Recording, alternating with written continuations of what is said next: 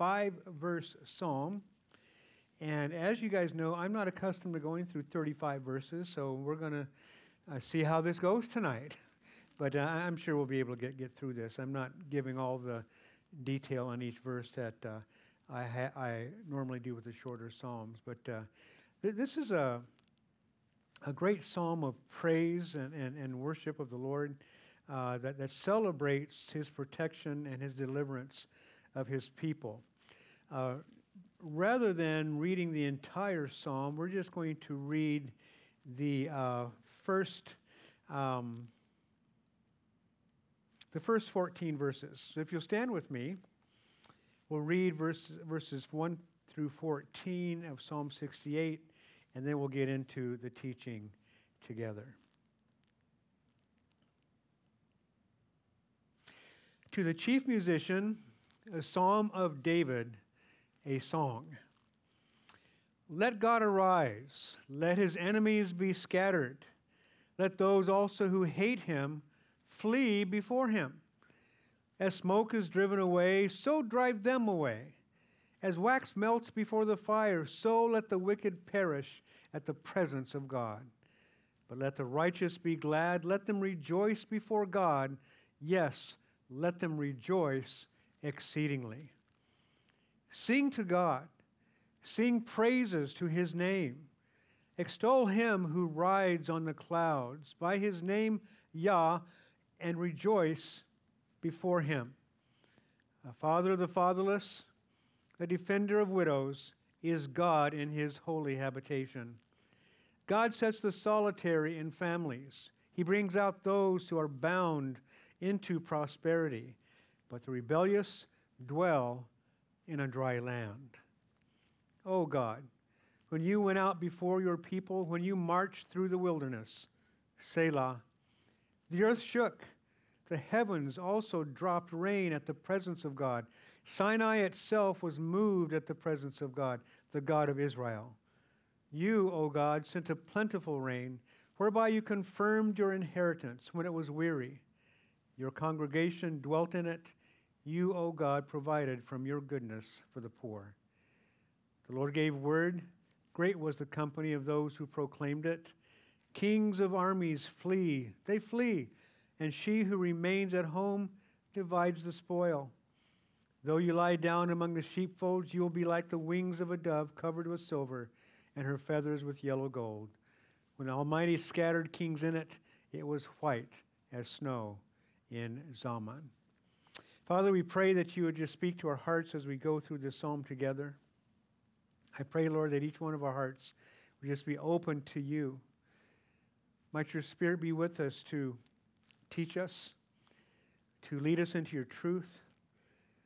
Lord, to bring words of encouragement and Lord, to bring us understanding of these words that we're reading tonight, Lord. We need His help. We need His the enlightening of our hearts and minds by Him, Lord, tonight. And so, Lord, just have your way. Be praised and glorified in this place and in every heart. We love you and thank you, and we ask it all in Jesus' name. Amen. You guys may be seated. As we see in the inscription here this evening, like those of the past several psalms, to the chief musician, a psalm of David, a song. And so this is intended both for reading as well as singing within the congregation. In terms of a particular occasion upon which David wrote this, we don't have one given to us in the inscription, but based on the content of the psalm, there can be a few possibilities. It could be a victory song sung at a particular victory procession back to the city of Jerusalem after winning a war against an enemy. It would fit the context. The context of this would fit that kind of a situation, or could just be a general song of victory given by the Lord because He gave many victories to the people of Israel.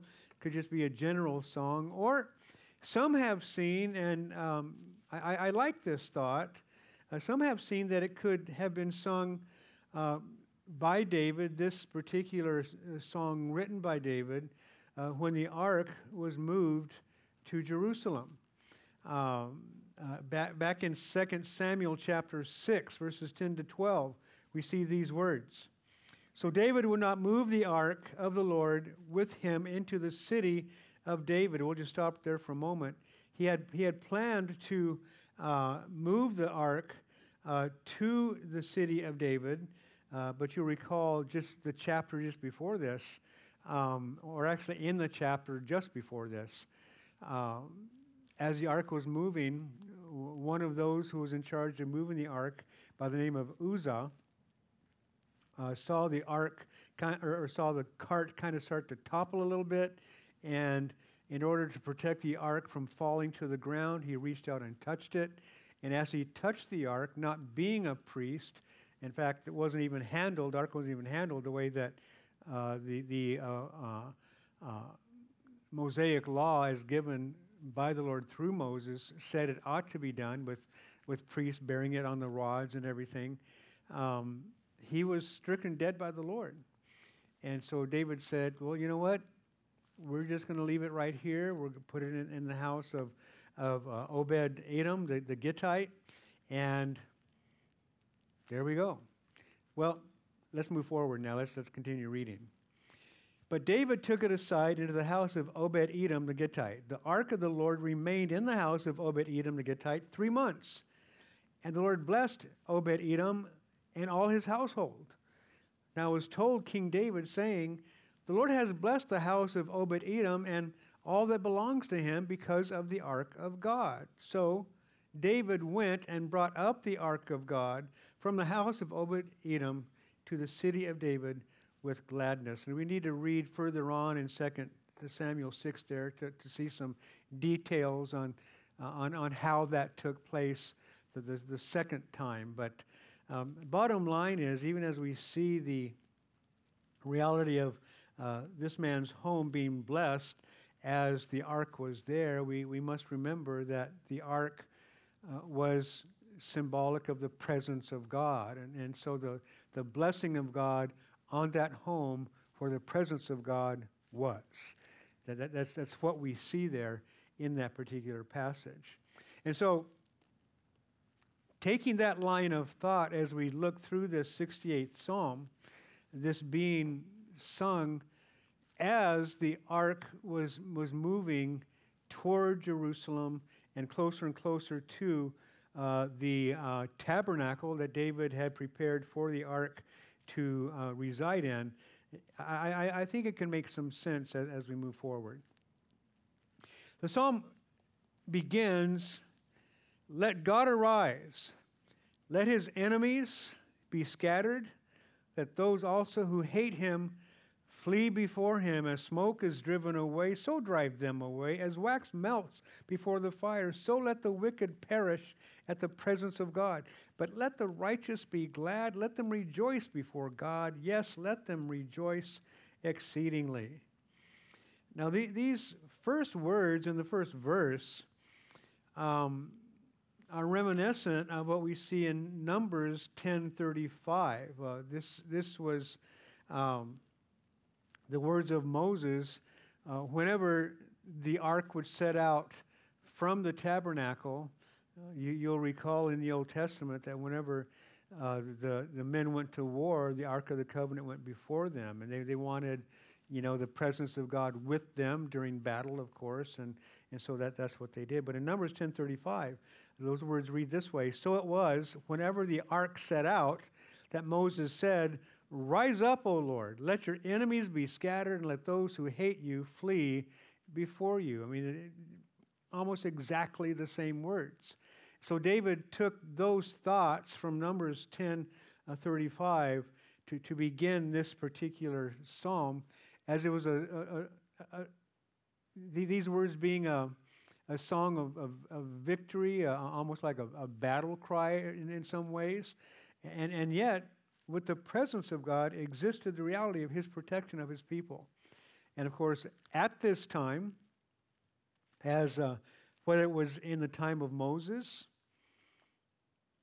especially here in David's time, there were just a lot of wars going on between Israel and the nations around them. Just a lot of that taking place. And so very fitting that he would say this. And David, in his love for God, he wanted the Lord to have a resting place in the city of David, which technically isn't Jerusalem, just outside it, but that's where he wanted him to be, close to where the people were, of course.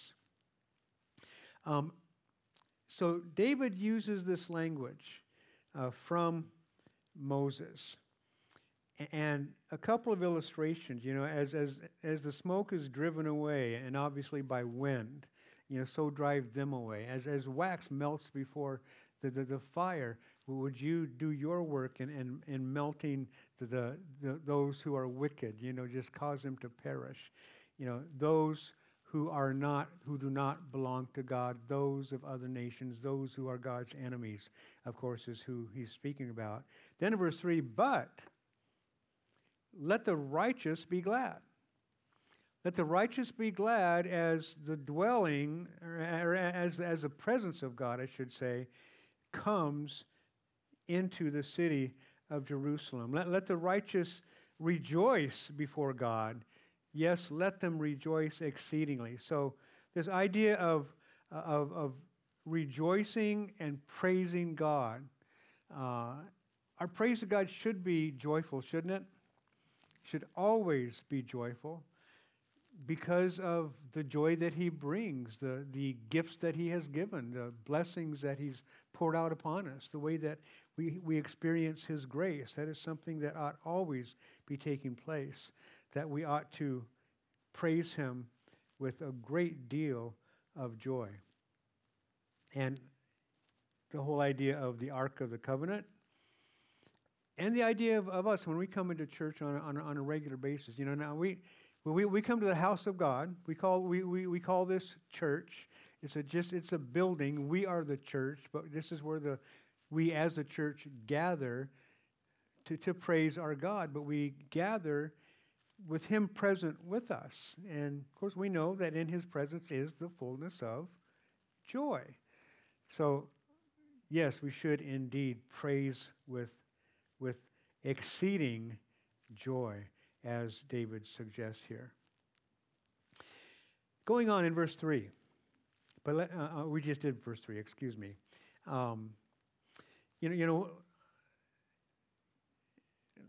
Beginning in verse 4, let's read verses 4 through 6. Sing to God, sing praises to his name, extol him who rides on the clouds. By his name Yah, and rejoice before him. Yah is just a shortened way to write out Yahweh, to say Yahweh.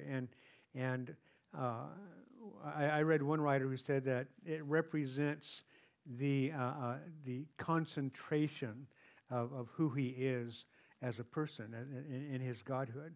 It's just a shortened and a concentrated version kind of a thing, but that's the idea behind that. Rejoice before him. Once again, rejoice before him. Verse 5, a father of the fatherless, a defender of widows, is God in his holy habitation. God sets the solitary in families. He brings out those who are bound into prosperity, but the rebellious dwell in a dry land. The one who rides upon the clouds. Now, some translations read that differently. It reads, cast up a highway, rather than extol him. Extol him would be basically lifting up, but cast up a highway for him who rides through the deserts. The picture of that being of a king whose way is being prepared through the wasteland for him by the servants beforehand. So in a desert place, no roads, it's a crooked place and so forth, they come and prepare the way for the king to go.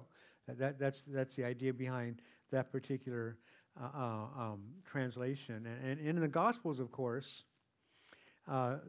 there's a reference to Isaiah 40, verse 3, which reads, "The voice of one crying in the wilderness, prepare the way of the Lord, make straight in the desert a highway for our God." And that reference, of course, is made to John the Baptist as the one who prepares the way for Jesus, the Messiah.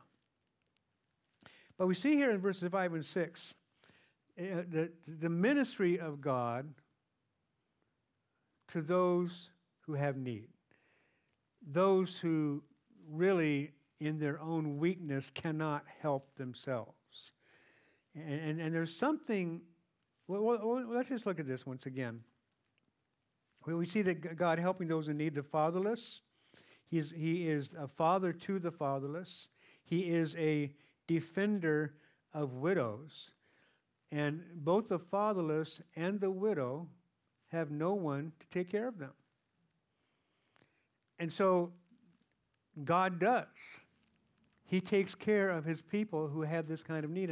And this is just the overarching idea behind those words, a father of the fatherless and a defender of widows.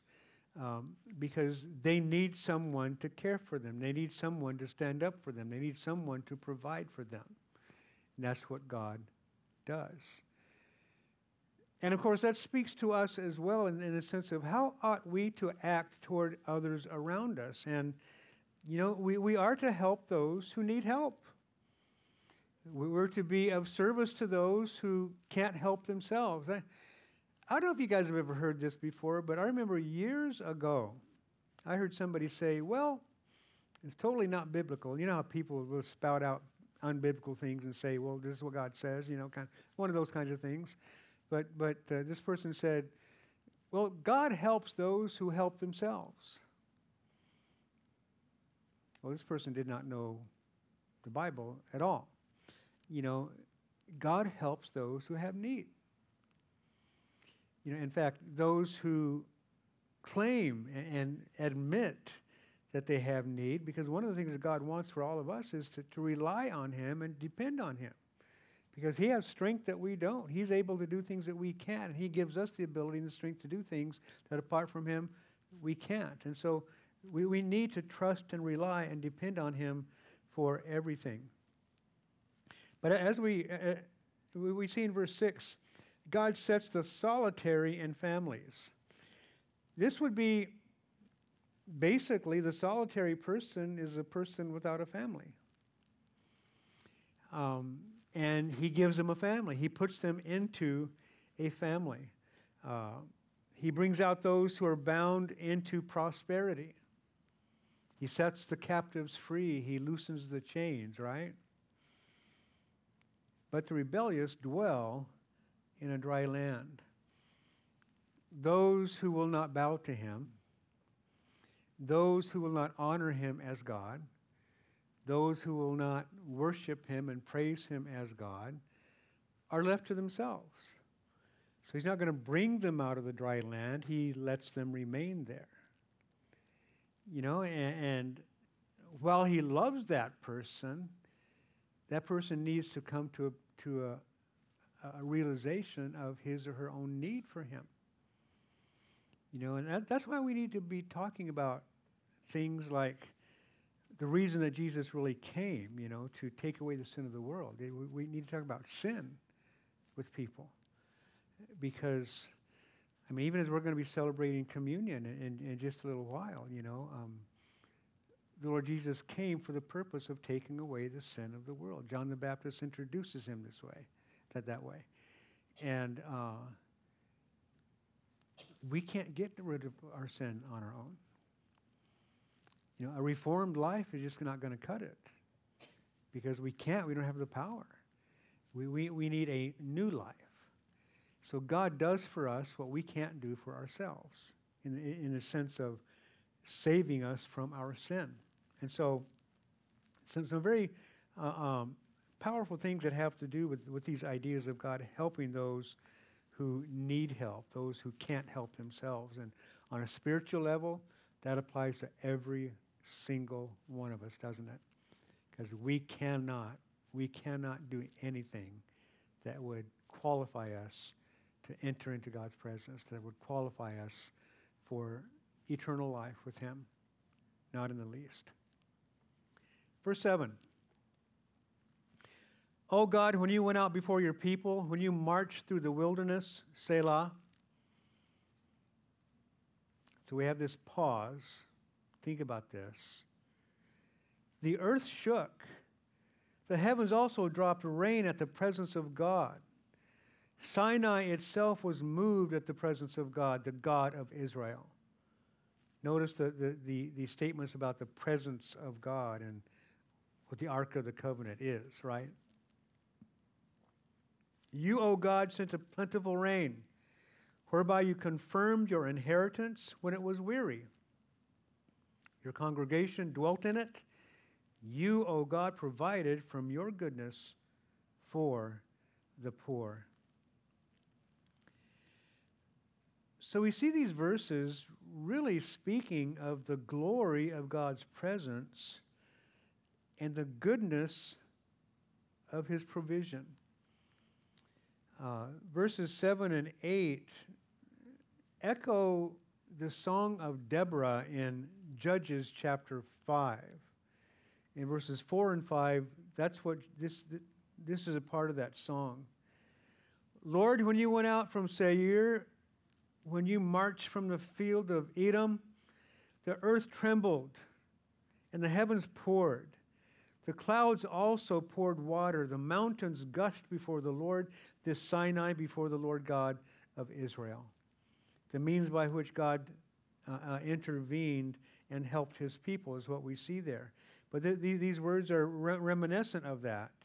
When you went out before your people, when you marched through the wilderness, Selah, the earth shook. The heavens also dropped rain at the presence of God. And these words speak about the idea of God's presence and the awe of being in his presence. A little bit later, we're going to see that this word awesome is used over in the very last verse, the verse 35. O God, you are more awesome than your holy places. And we've talked about that word the last couple of weeks, and we need to continue to just understand what that word, means in the sense of how serious and powerful the word is. It's a word that speaks about the terror that comes to those who see God and his power, who don't belong to him, and will be subjects of the wrath of God being poured out upon them.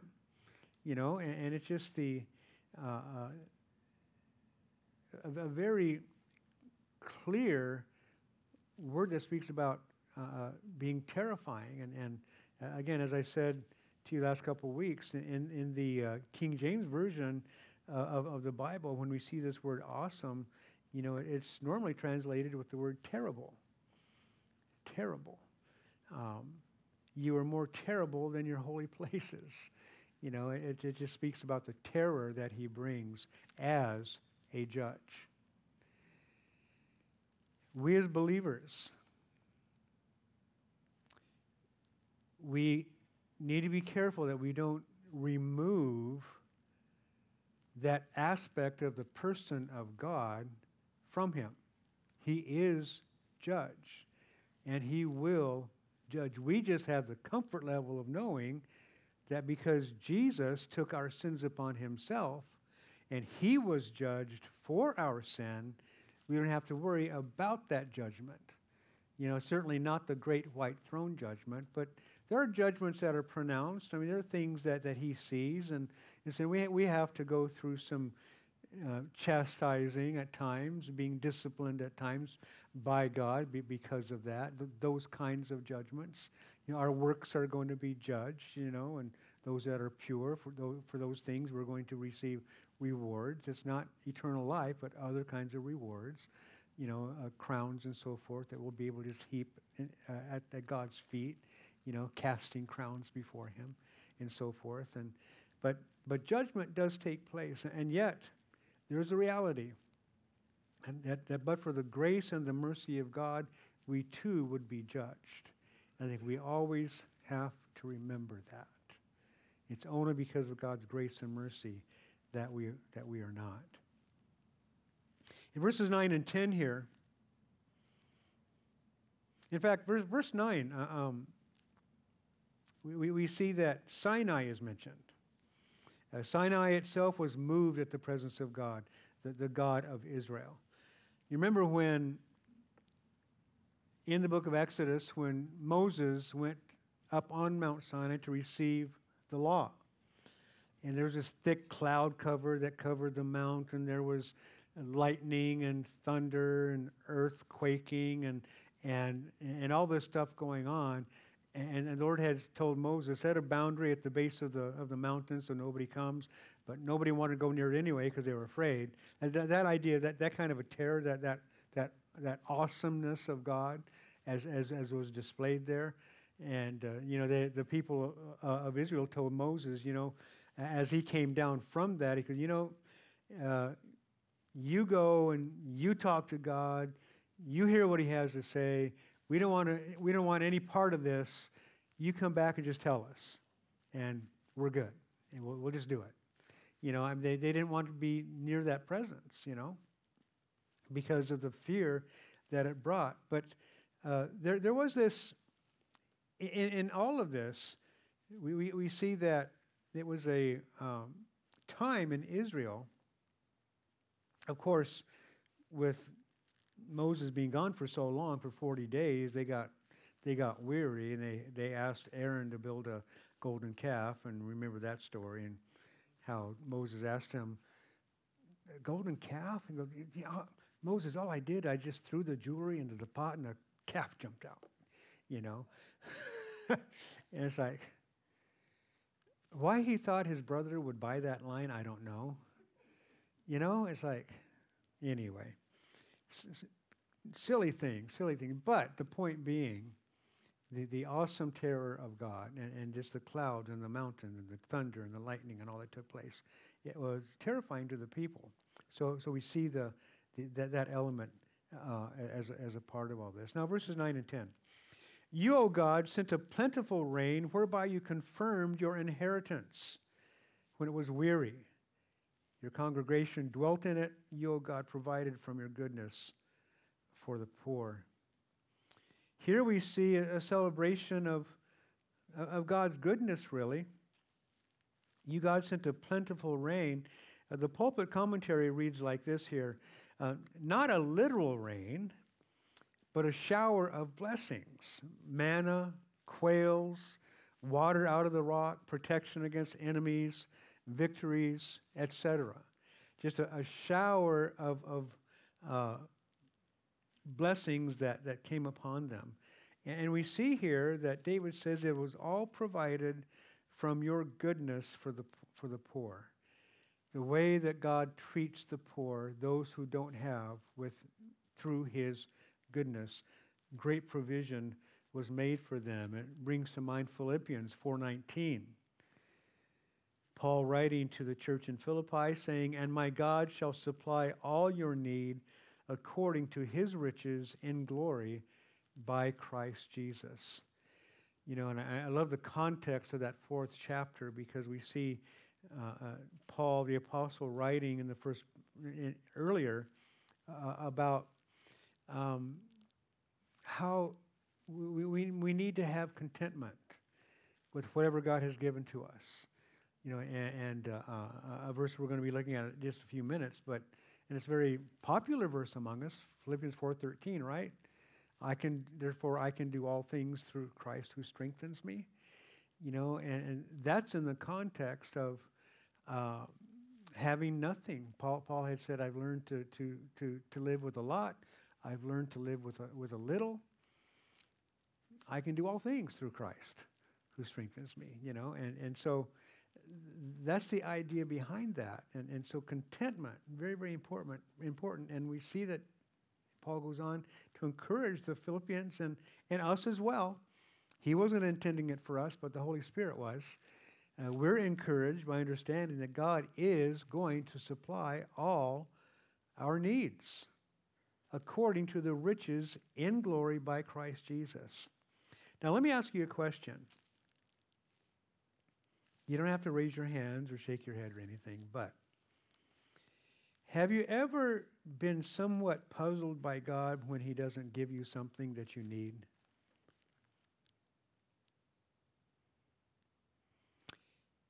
It's something that we can do. But I think we have to ask the question, based on these kinds of statements.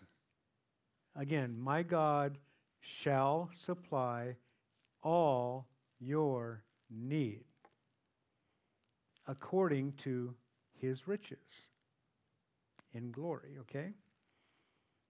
Well, if that's true, then that tells me that all my needs are being met by him. If I'm perceiving that I have a need that's not being met, as I'm speaking to the Lord, it's like, Lord, why aren't you giving? I need this, Lord. I need this. Well, if he's going to supply all my need, and he hasn't given me this thing that I believe I need, do I really need it? Or is it just a misconception? Just perception on my part. It's what we might call a felt need, but not an actual need. For example, your washing machine breaks down and you can't get it fixed. Can't find anybody to fix it. You don't have the money to buy a new one. Lord, I need a washing machine. Well, okay, do we really need a washing machine? I mean, do we have to have a washing machine? Well, I need clean clothes. Really? Do we need clean clothes even? Well, when we first put them on, it'd be nice if they're clean. How many people in the world don't have any of that stuff and survive? I mean, you know what I mean? So it's this idea of God being faithful to meet all our needs. I don't have something that I think I need. Since I don't have it, I'm only thinking I need it. I guess I don't really need it. Okay, Lord, pour out your grace. I don't have it. I sure would like it. I mean, that kind of a thing. Just understand that if I really needed it, I would have it. Because he's going to supply all my need according to his riches. And one of the things that we see, we don't have time to go to the passage that's very familiar to us in the Sermon on the Mount. Jesus in Matthew 6 talks about how, the food and clothing that he gives to us, that we're to be seeking him for those, for first the kingdom of God, and then he supplies us all these other things. And it's always been fascinating to me that what Jesus deals with is clothes and food.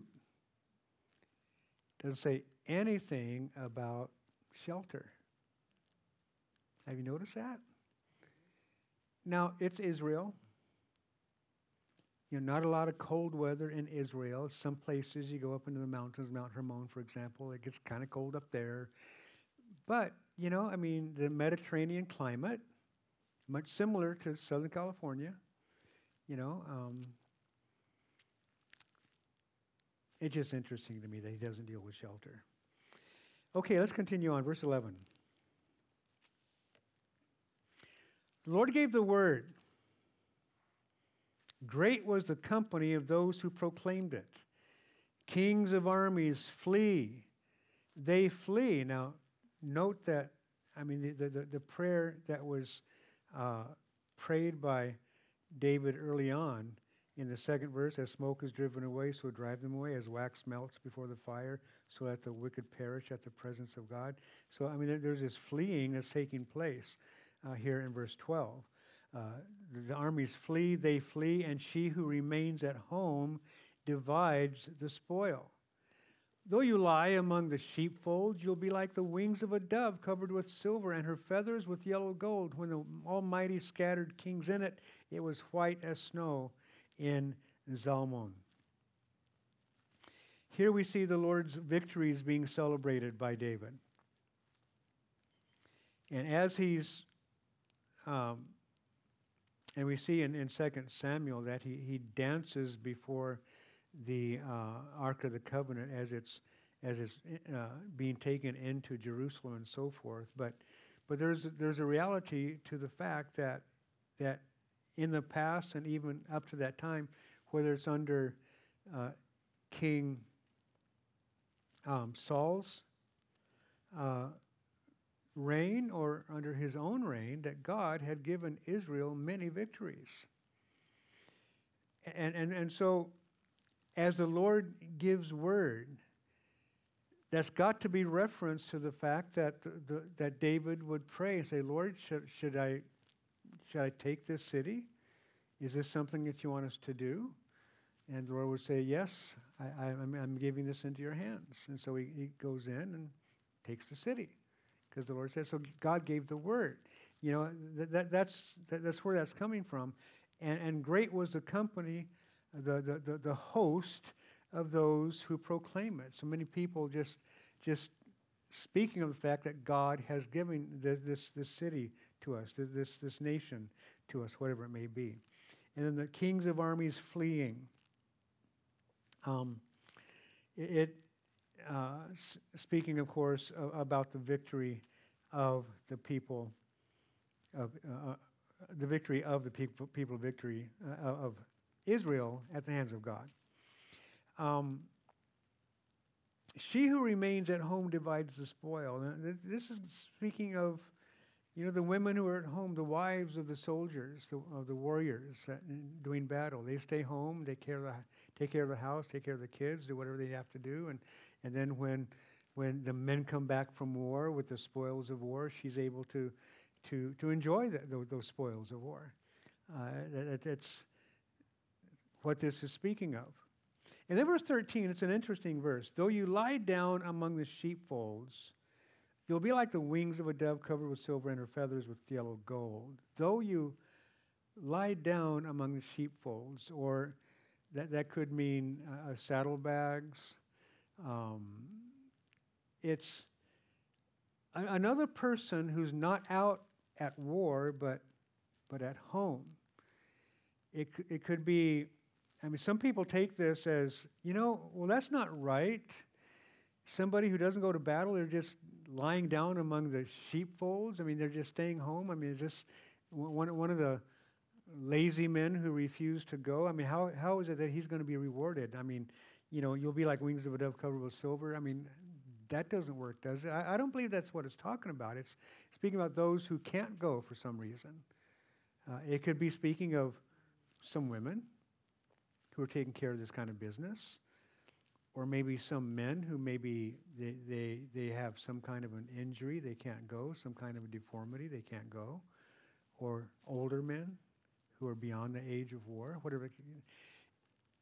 It fits in here with the whole idea of, as you take the last part of verse 12 and then verse 13, it's like those who remain home, much like when David was out to war, he took a certain amount of men with him to do battle, and he left a certain amount of men at the campsite to guard the possessions. They received the same kind of benefit in terms of the spoils of war that the guys who actually did the fighting did. And so it's the same idea. Those who are at home are going to experience the blessing of the spoils of war that the men who are warriors are fighting for. So, or what they receive when they doing the battle. So that's something I think that really fits in with that. And verse 14, when the Almighty scattered kings in it, it was white as snow in Zalman, or it was as snow in Zalman. Zalman or Salmon, and the way it's spelled is like salmon, the fish. But Salmon was a wooded area near the city of Shechem. And it would seem to me that as God scatters the kings, it was as snow in Salmon, in a wooded, hilly area. Snow falls on it, and a fresh snow, the way that it glistens in the sunlight and so forth. Could it mean that when God scatters the kings and there's dead bodies on the ground, but there's the armament and there are swords and chariots and shields and yet as they're scattered about, they too will glisten in the sunlight from a distance. I mean, could mean that's what he's talking about there. That's probably what it is, but it's hard to know for sure exactly. Verse 15, let's go forward. 15 to 19. A mountain of God is a mountain of Bashan. A mountain of many peaks is the mountain of Bashan. Now, Bashan are some peaks to the east of the Jordan that not a part of Israel, but beautiful mountains with several peaks to it. Jerusalem itself, Mount Zion, nothing like that. That's part of the point of what all this is. But look at verse 16. Why do you fume with envy, you mountains of many peaks? This is the mountain which God desires to dwell in. Yes, the Lord will dwell in it forever. In other words, though you, Bashan, are so much higher and have so many more peaks and much more majestic than Mount Zion in and of itself, the glory that you have is nothing compared to Mount Zion because God has chosen to dwell there. That's what we see there. And that should cause us to kind of step back and pause for a moment, guys. The whole idea that, it's not the blessing of the physical thing that's so great. He may bless us in many ways physically, but it's His presence with us that is worth most. It's His presence that brings the glory. It's not having a nice home, and though He blesses us with these kinds of things, but the point being He Himself, His presence with us, the gift that He gives of Himself to us, that's of invaluable worth and glory. And so David, speaks to the mountain and goes, why are you jealous? Well, the glory you have is nothing compared to Zion because God chose here to dwell, not there. Not there. God's presence. Just mindful of, the question that can be asked, in fact, as we might talk about heaven a bit and what's heaven going to be like, and we can talk about the streets of gold and, what the new Jerusalem's going to look like, and the gates and the walls and so forth, the pearls, whatever, all the stuff, and yet there's not a whole lot described to us. I mean, not really. What's it going to be like? I think we do have to come to the conclusion that heaven is going to be great. All that's cool. Streets of gold. I mean, that's a cool thing. It speaks about how it's not valued in heaven like it is here, but beautiful. What makes heaven so great is because God's there. He's there. That's why we want to be there. Not because of the palace that He's making for us, but because He's going to be there. And so, verse 17. The chariots of God are 20,000, even thousands of thousands. Now we're seeing here what looks like and this is where this could fit with the reason this is being written.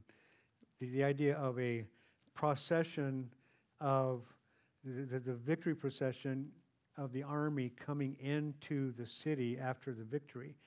The chariots of God are 20,000, even thousands of thousands. The Lord is among them as in Sinai in the holy place. You've ascended on high. You've led captivity captive. You have received gifts among men, even from the rebellious, that the Lord might dwell there, who daily loads us with benefits, the God of our salvation. Now,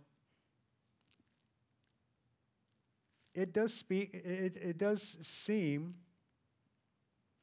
that this could be the procession after a victory, with the chariots and the captivity and all that. Or it could fit where it's a procession headed into Jerusalem with the Ark of the Covenant.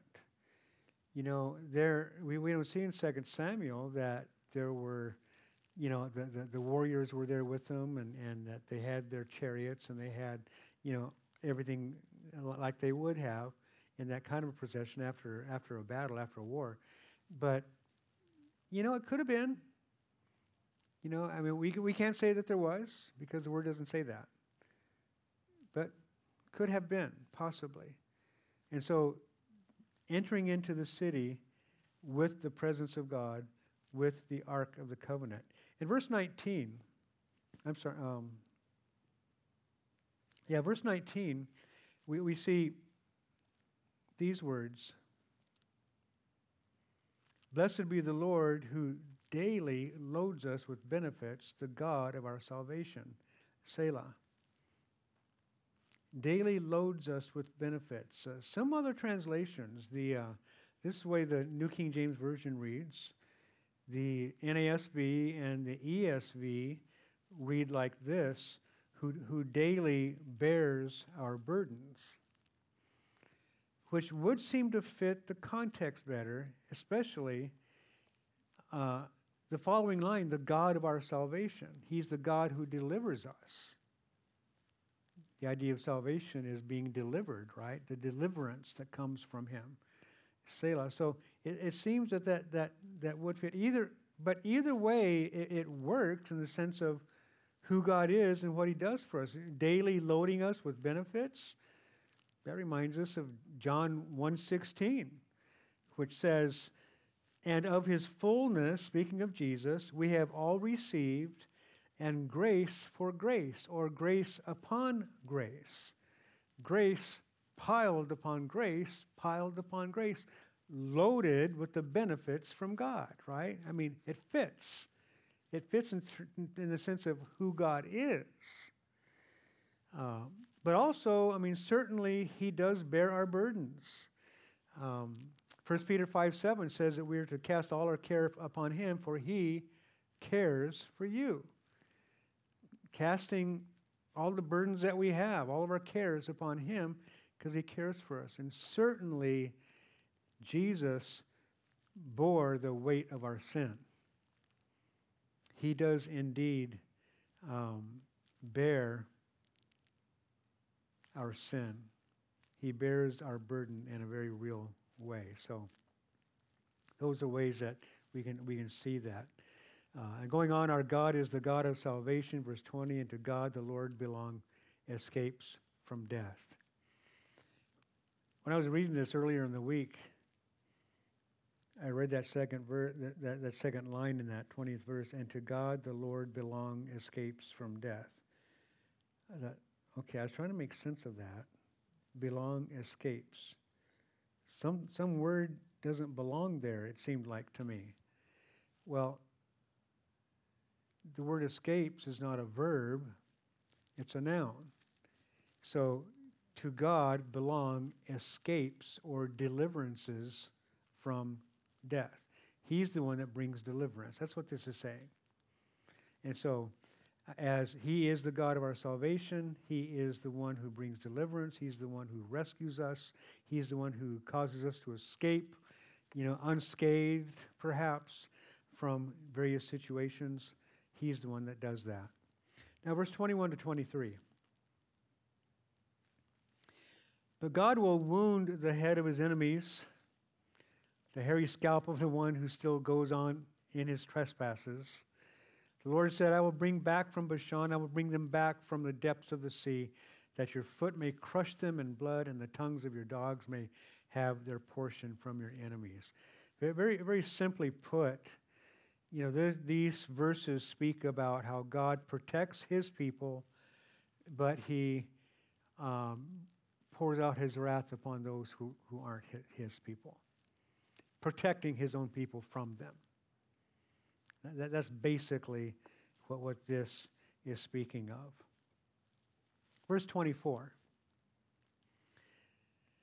through verse 27. They have seen your procession, O God, the procession of my God, my King, into the sanctuary. The singers went before, the players on instruments followed after. Among them were the maidens playing timbrels. Bless God in the congregations, the Lord from the fountain of Israel. There is little Benjamin, their leader, the princes of Judah and their company, the princes of Zebulun and the princes of Naphtali. So the procession, David writes of, the procession of my God, my King, into the sanctuary. They're headed to the tabernacle that David had prepared to receive the Ark of the Covenant. And so the procession, people watching the procession taking place, and a lot of praise, a lot of worship going on, the singing and you know, the guitar players and the maidens playing the timbrels, or the you know the various tools that were being used, various instruments that were being used. So we see that scene of the people going into Jerusalem toward that sanctuary, or toward that tabernacle. And David just simply writes of the great praise that is to be offered to God for who he is and what he's done. The worship and praise that accompanies God in his sanctuary. And when we come into this building, you know, again, we've cited it already before, but we're here to worship and praise our God. You know, it's a worship service. You know, it's something that is to be just the basic element of what we're doing. This is a part of it, bowing before his word and being fed his word, wanting to learn who he is, learn more about him so that we can love him more deeply and serve him more effectively and so forth, of course. But it's all about worship. It's all about worship and praise of our God. And David mentions there's Benjamin. There's little Benjamin, their leader. Benjamin was the smallest of all the tribes of Israel. But also it was from Benjamin that God chose the first king, King Saul. He was a Benjamite. And so that's why he said their leader, the first king, their leader came from the tribe of Benjamin. But he's basically speaking, although he doesn't mention all of the 12 tribes, of course, he just mentions these 3. But, you know, this is symbolic of everyone being there. Everyone being there, a part of this procession. And little Benjamin, that tribe that those who were part of it felt like, you know, that, you know, we're not much, you know, kind of a thing. And you know, one reason that Saul hesitated in receiving what God had for him, but he did so, and too bad it didn't work out as well as it could have. But point being, just a small tribe. The princes and of the other tribes, Judah and Zebulun, being there as well as Naphtali. So the 4 of them are mentioned there. Verse 28, your God has commanded your strength. Strengthen, O God, what you have done for us. Because of your temple at Jerusalem, kings will bring presents to you. Rebuke the beasts of the reeds, the herd of bulls, and with the calves of the peoples, till everyone submits himself with pieces of silver, bringing their tribute to him. That's the point. Scatter the peoples who delight in war. Envoys will come out of Egypt. Ethiopia will quickly stretch out her hands to God. And this is speaking of the future reign of Jesus Christ in the millennial time, in that 1,000-year period of Jesus ruling and reigning. And finally, verses 32 to 35. Sing praise to our God. That's the idea here in these verses. Sing to God, you kingdoms of the earth. Oh, sing praises to the Lord. Selah. To him who rides on the heaven of heavens, which were of old. Indeed, he sends out his voice, a mighty voice. Ascribe strength to God. His excellence is over Israel, and his strength is in the clouds. O God, you're more awesome than your holy places. The God of Israel is he who gives strength and power to his people. Blessed be God. And so ending with this wonderful praise to God and this encouragement. Sing to God, you kingdoms of the earth, not just simply the people of Israel, but the kingdoms of the earth. In line with what we just saw with the millennial reign of Christ, of course. To him who rides on the heaven of heavens. And this is speaking of the fact that his rule is not just simply on earth, not just simply in Israel, not just simply on the entire earth, but the entire universe, the into the heavens as well. In 1 Kings chapter 8, verse 27, we see King Solomon praying a prayer of dedication in the first time that they went into the temple that he had built to worship God. So he prayed this prayer of dedication, and part of it we see in that verse 27 of chapter 8. He said, "But will God indeed dwell on the earth? Behold, heaven and the heaven of heavens cannot contain you. How much less this temple which I have built?" And this idea of the heaven of heavens, he rides on the heaven of heavens. It can't contain him. But that is where he dwells. There is no dwelling place, so to speak. And there also is the idea that he is more awesome, verse 35, more awesome than your holy places. Speaking of the tabernacle, or speaking of Mount Sinai, or speaking of Mount Hermon, or whatever it may have been, that where God did a particular thing and he showed his glory. He himself is greater than any of these. Remember when we see this toward the end of the Gospels in Matthew and in Luke both, that Jesus and the apostles are leaving the temple, and the apostles bring up, "Isn't this temple just so glorious? It's such a wonderful building. Isn't this amazing to you as it is to us?" And basically, Jesus begins to tell them how the temple is going to fall. And all this to bring to our realization that that temple was destroyed for a reason. It was to give our attention to him. Because we can be too easily enthralled with things of grandeur. We can, as if it's greater than the one who gave it to us. We talk about mountains and so forth. The Bashan, the high mountain with the peaks. We have some beautiful mountains in our country. We go up to Yosemite and see what's going on there. And go to Wyoming and you see the Great Tetons or the Grand Tetons. And beautiful mountains. But it should do nothing less than cause us to glory in the God who gave those mountains to us, who gave this nature to us, this beauty to us. None of it is as beautiful as him. None of it is as grand as him. None of it is as great as he is. And we just need to remember that. Ascribe strength to God. His excellence is over Israel. Strength is in the clouds. And again, a reference to his kingdom extending beyond the earth. And, "O God, you are more awesome than your holy places," as I just said. The God of Israel is he who gives strength and power to his people.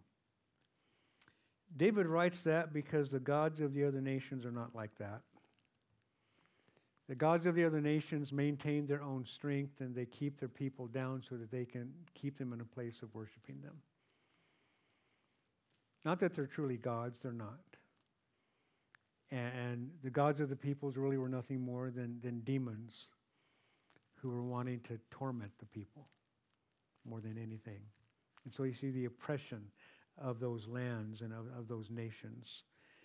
But God gives his people power and strength. Ephesians 3:16. Paul praying in this chapter prays that the Lord would grant you, according to the riches of his glory, to be strengthened with might through his Spirit in the inner man. Philippians 4:13. I shared that already. I can do all things through Christ who strengthens me. In Romans 5:6, for when we were still without strength, in due time Christ died for the ungodly. Still without strength, meaning we had no power to be right with God. No power to save ourselves. No power that we might enter into heaven. No power to gain eternal life. But when we were without strength, Christ died for the ungodly at that right time. And we're going to celebrate that right now. We're going to celebrate communion. Carlos, if you could go ahead and begin to pass out the emblems for that. We're going to celebrate communion, remembering what he's done for us and the reality of what we just read out of Romans chapter 5, verse 6, that we, with a total lack of ability to do it, we were made right with God through the work of Jesus Christ on the cross. He died for the ungodly. I pray that we always remember that we'll never get to a place where we're thinking that, well, we're doing pretty good now, Lord. I can see why you chose me for yourself. That kind of a thing. It's all his grace, all his grace. And if we're walking with him in a way that could be defined as well or accurately portraying him for who he is, it's all because of his grace. He's given us himself. And so we're going to go ahead and celebrate communion. Crystal is going to lead us in a song. Then I'm going to be reading out of 2 Corinthians 11, and then we'll go ahead and partake together.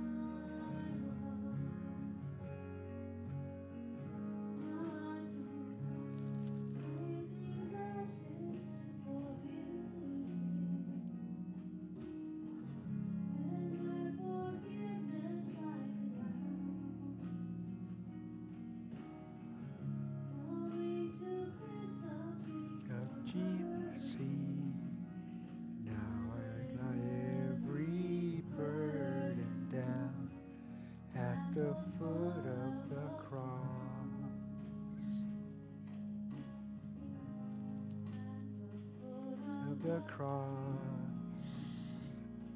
where I am made complete. You have given me life through the death you bore for me. That's on my heart. Yes, you've won my heart. Worldly expressions in for beauty, and wear forgiveness like a crown. feed the feet of mercy. I lay every burden down at the foot of the cross. And beauty, and wear forgiveness like a crown. At the feet of mercy, I lay every burden down at the foot of the cross.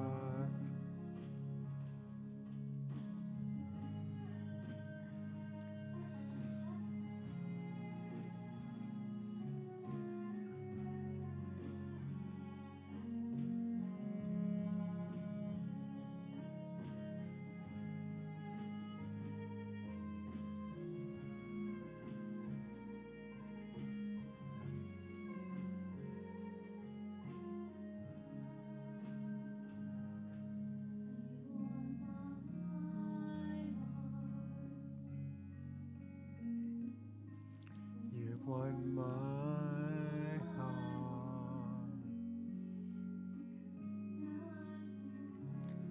Trade these ashes in for beauty,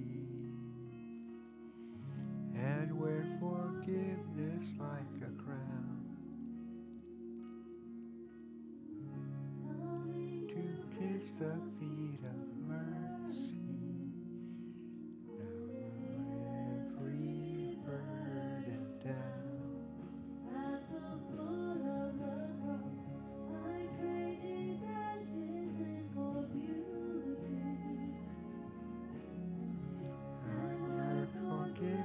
Like a crown, coming to kiss the feet of mercy, I lay every burden down. I lay every burden down. I lay every burden down at the foot of the cross.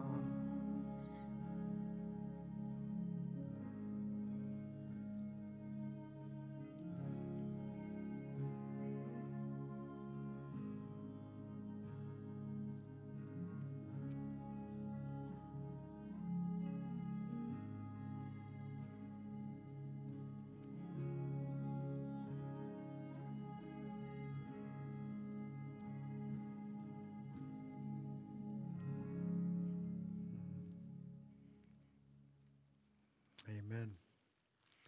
Reading from 1 Corinthians 11, beginning of verse 23. For I received from the Lord that which I also delivered to you, that the Lord Jesus, on the same night in which he was betrayed, took bread, and when he had given thanks, he broke it and said, "Take, eat. This is my body which is broken for you. Do this in remembrance of me."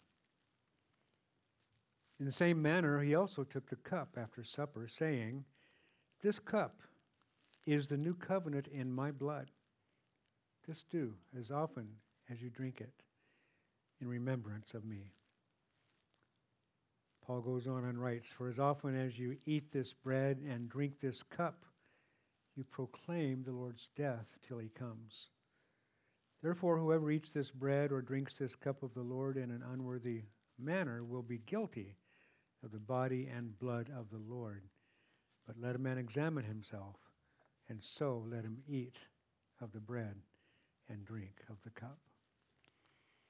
We're going to pause now just for a moment, and I encourage you guys just to bare your hearts before the Lord silently within yourself as you pray. This is a time of remembrance. It is a time of self-examination, a time of thankfulness as we consider what the Lord has done for us. So take a moment, seek the Lord, and in a moment I will pray, and then we'll be able to partake together.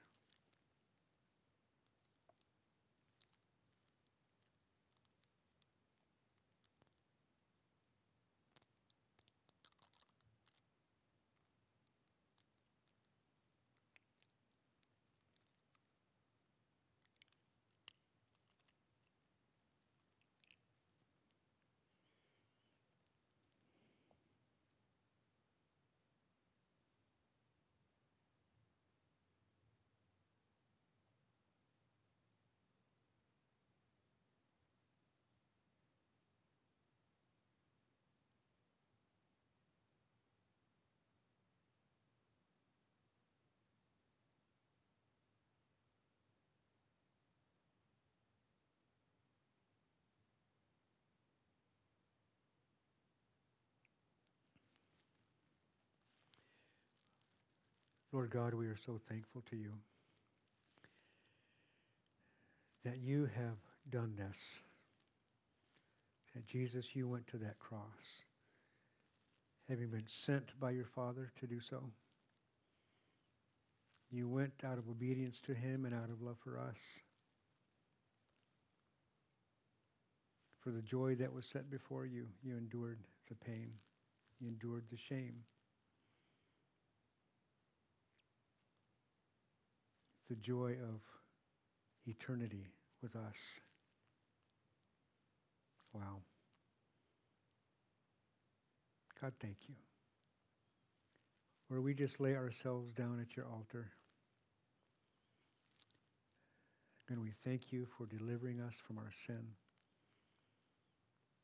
Help us, Lord, to live our lives in such a way that is worthy of that somehow. That is worthy of your name. Fill us with your Spirit and give us his ability to serve. And Lord, as we were without ability to save ourselves, Lord, you did it for us. And now, Lord, we just say thank you. Now, Lord, would you bless this time as we partake of this bread symbolizing your body broken for us, and this cup, the new covenant in your blood. Lord, thank you. Have your way in our hearts now, we pray. And we ask it in Jesus' name. Amen.